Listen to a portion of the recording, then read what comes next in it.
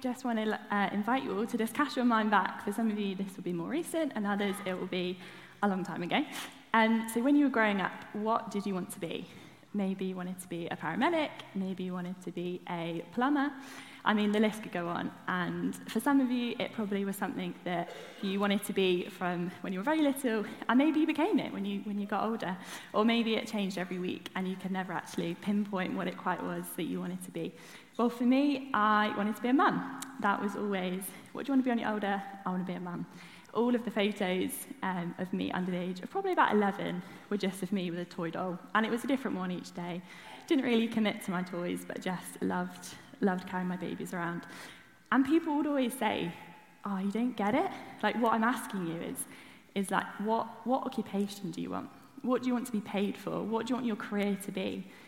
And I think if I was to have that conversation now, I'd say, actually, I don't think you get it. I was created to nurture, to look after. They are things that God has given me. And actually, for me, I saw that way beyond the paid profession.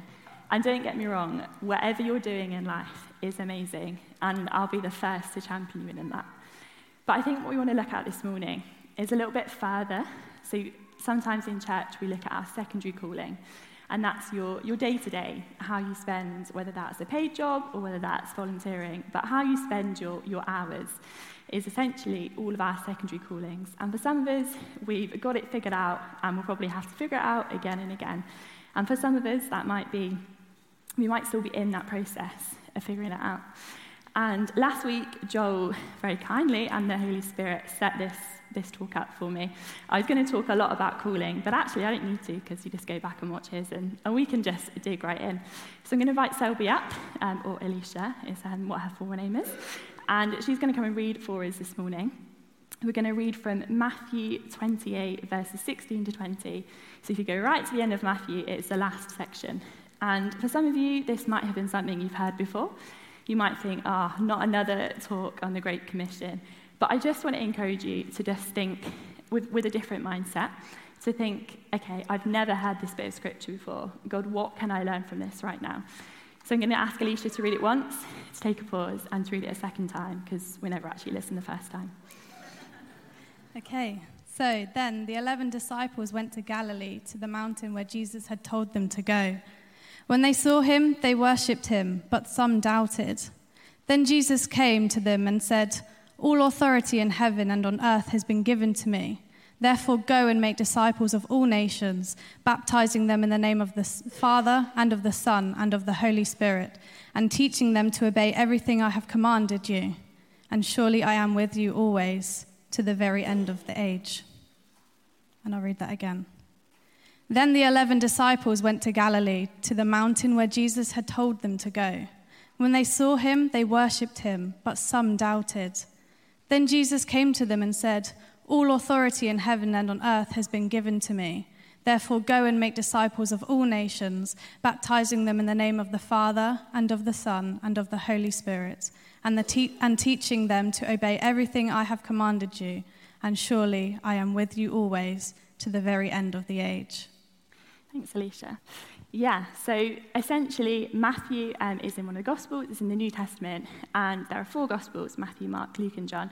And Matthew, essentially, it talks about, so we see Jesus' ministry, and that is when he's with his disciples, and we see his death in this book, in this chapter, and we also then see the guard's report, and then right at the end, as Alicia's just read, is the Great Commission. And essentially, this is the last words that Jesus is saying to his disciples. So kind of if you imagine the last thing that you would say before you're saying goodbye to someone. Like this is important. Like you wouldn't leave just, you wouldn't say something very insignificant, especially if you're Jesus. You would want your last words to be significant and to be important, and ultimately probably to be remembered. Like you're probably not going to remember what I say, but you're probably going to remember what I say at the end. And I think there's real significance in when Jesus tells his disciples. So we're just going to look at 7 words today. I thought I'd just start off simple. So we're going to look at verse 19, which is, "Go and make disciples of all nations." Might seem quite simple, but he's going to break it down to make it even more simple so that we can understand it this morning. So the first word, go. I don't need to teach you all English. I'm sure we all know what the word go means. But sometimes I think we question this. We think it means go when you're confident, or go when you feel ready, or go when you're equipped. And actually, if it meant that, wouldn't it say that? I think there's real significance in how short and sweet that two-letter word is that says go. I'm a bit of an English nerd, and I just love to know the meanings of words. And I actually looked into this, and the noun definition, so the name definition, is just purely relocate. You know, we all know what that means. It means to move from one space to another. But actually, the verb definition is to give something a go, to have an attempt. It might just be me, but I find so much permission and freedom in that essentially what I took from that is Jesus saying, go. Go make mistakes. Maybe go mess up. But actually, I just want you to go. I don't want you to go and be perfect, but it's the attempt and the fact that you're moving, you're taking that one step out from where you were before.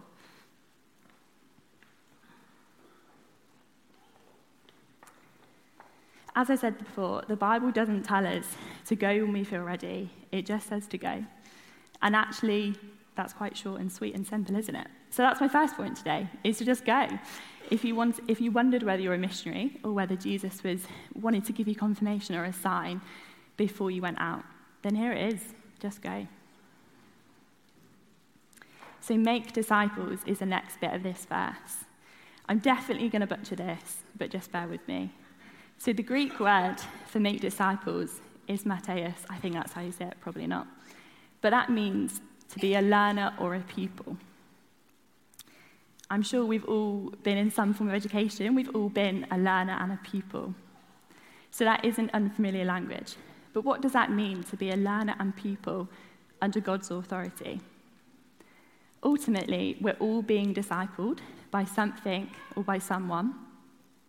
Whether we're being discipled by porn on how to lust after men and women, or whether we're being discipled by our boss on how to objectify and put money as the thing that we're going for in life, or whether we're being discipled by each other and being led in the way of Jesus.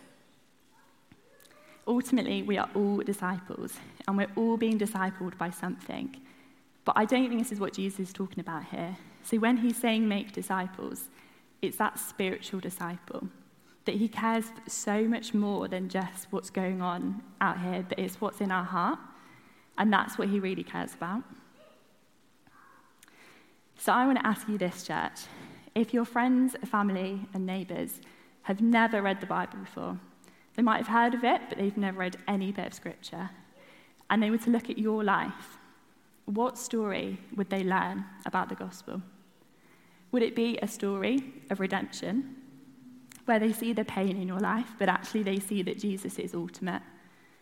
Or is it a story of lust, where they just see that you're never satisfied and you're always wanting more? Ultimately, the gospel, if any of you have ever read any form of the Bible, you know that it is not all rainbows. But that's not where the story ends. We see the pain, and Jesus sees the pain that's in our lives. But it's whether we're living a life that is glorified, that is still pointing to him, that even though I'm hurting, Jesus is still the one.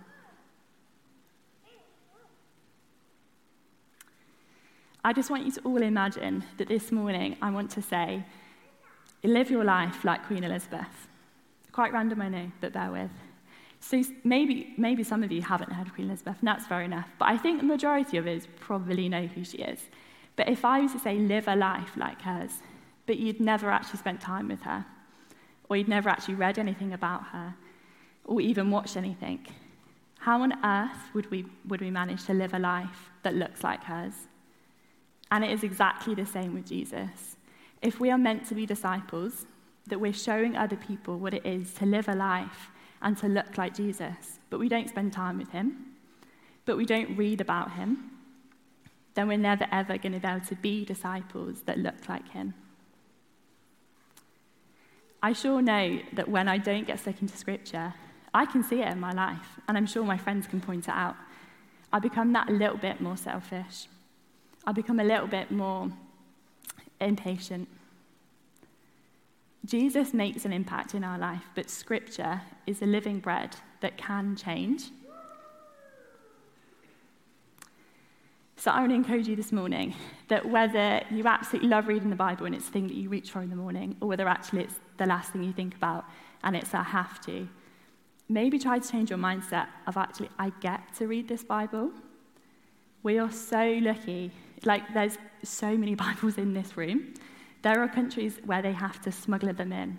I don't know if anyone has ever read God's Smuggler, but I think it changed my life. Second to Jesus, it changed my life. There was people having to get Bibles past borders. Imagine if we treated the Bible as something so sacred that we would break the law. I mean, I'm not saying break the law, but if we would, we had to go to those extremes just to read it, when actually my Bible's in my room, but I just don't go to it. So wherever you're at with the Bible, I just want to encourage you, even if it's one verse, to just chew on it. Even if it's the 7 words that we spoke about today, and you chew on that for the rest of the month, it will change you. So the last bit is that of all nations. So we've looked at the go, and we've looked at the make disciples, and next we're going to look at the of all nations. Now, this absolutely is talking about seeing all different nations and cultures and seeing the world transformed and people coming to know Jesus. But ultimately, I think sometimes it's helpful to put it in our own context, that we're probably not all meant to be abroad and meant to be missionaries and being sent out into another country, but actually we're meant to be missionaries right where we are. So I just want you to imagine your context. And it doesn't even have to be what we talked about earlier on with your secondary calling. But it could just be the neighborhood that you're in, the job that you're in, the house that you're in. And I want you to think about this. So if we're going to make disciples of all nations, what does it look like to make disciples of all university students, of all police officers? What does it look like for us to think about our context and replace the all nations? God absolutely cares about the all nations, and he wants to see them, but he also cares about our local context and how we can make a difference right where we are. There are different ways that people will come to know Jesus. The way that I came to know Jesus was through seeing the impact. I saw people's lives being transformed around me. And for me, that transformation wasn't necessarily from people who were addicted and then were free. For me, it was just simple. I just noticed that she actually was a lot more patient with me, or that people just loved me a little bit more. They went the extra mile. For me, that was the heart, and I just knew that had to be something more than what I'd seen before. But maybe for some of you in the room, you love the facts, you love the history, and that's what really matched up, and that's how you came to know faith. So I really want to encourage you that we all have different stories, that whether you know Jesus or not in this room, that ultimately you will come from a different place, and that is needed. And you will also spread the gospel in different ways. The way that JT can talk so confidently to his friends about Jesus is amazing and such a gift from God. But that might not be the way that you show Jesus. It might be that you come prayer walking, and you just want to join in the mission. You want to join in with the heavenly and what God's doing. Or it might be that you do football on a Saturday evening. I don't know when football happens, but maybe that's not right. And you just tell your friends, oh, tomorrow I'm going to church. And you just tell your friends about Jesus. It could be over coffee. I don't need to stand here and give all of the examples, but I just want to encourage you that being a missionary isn't just being sent abroad, but it's actually being sent out. I googled the definition, because as I said, I love words. And the definition of being a missionary was being sent on a religious mission.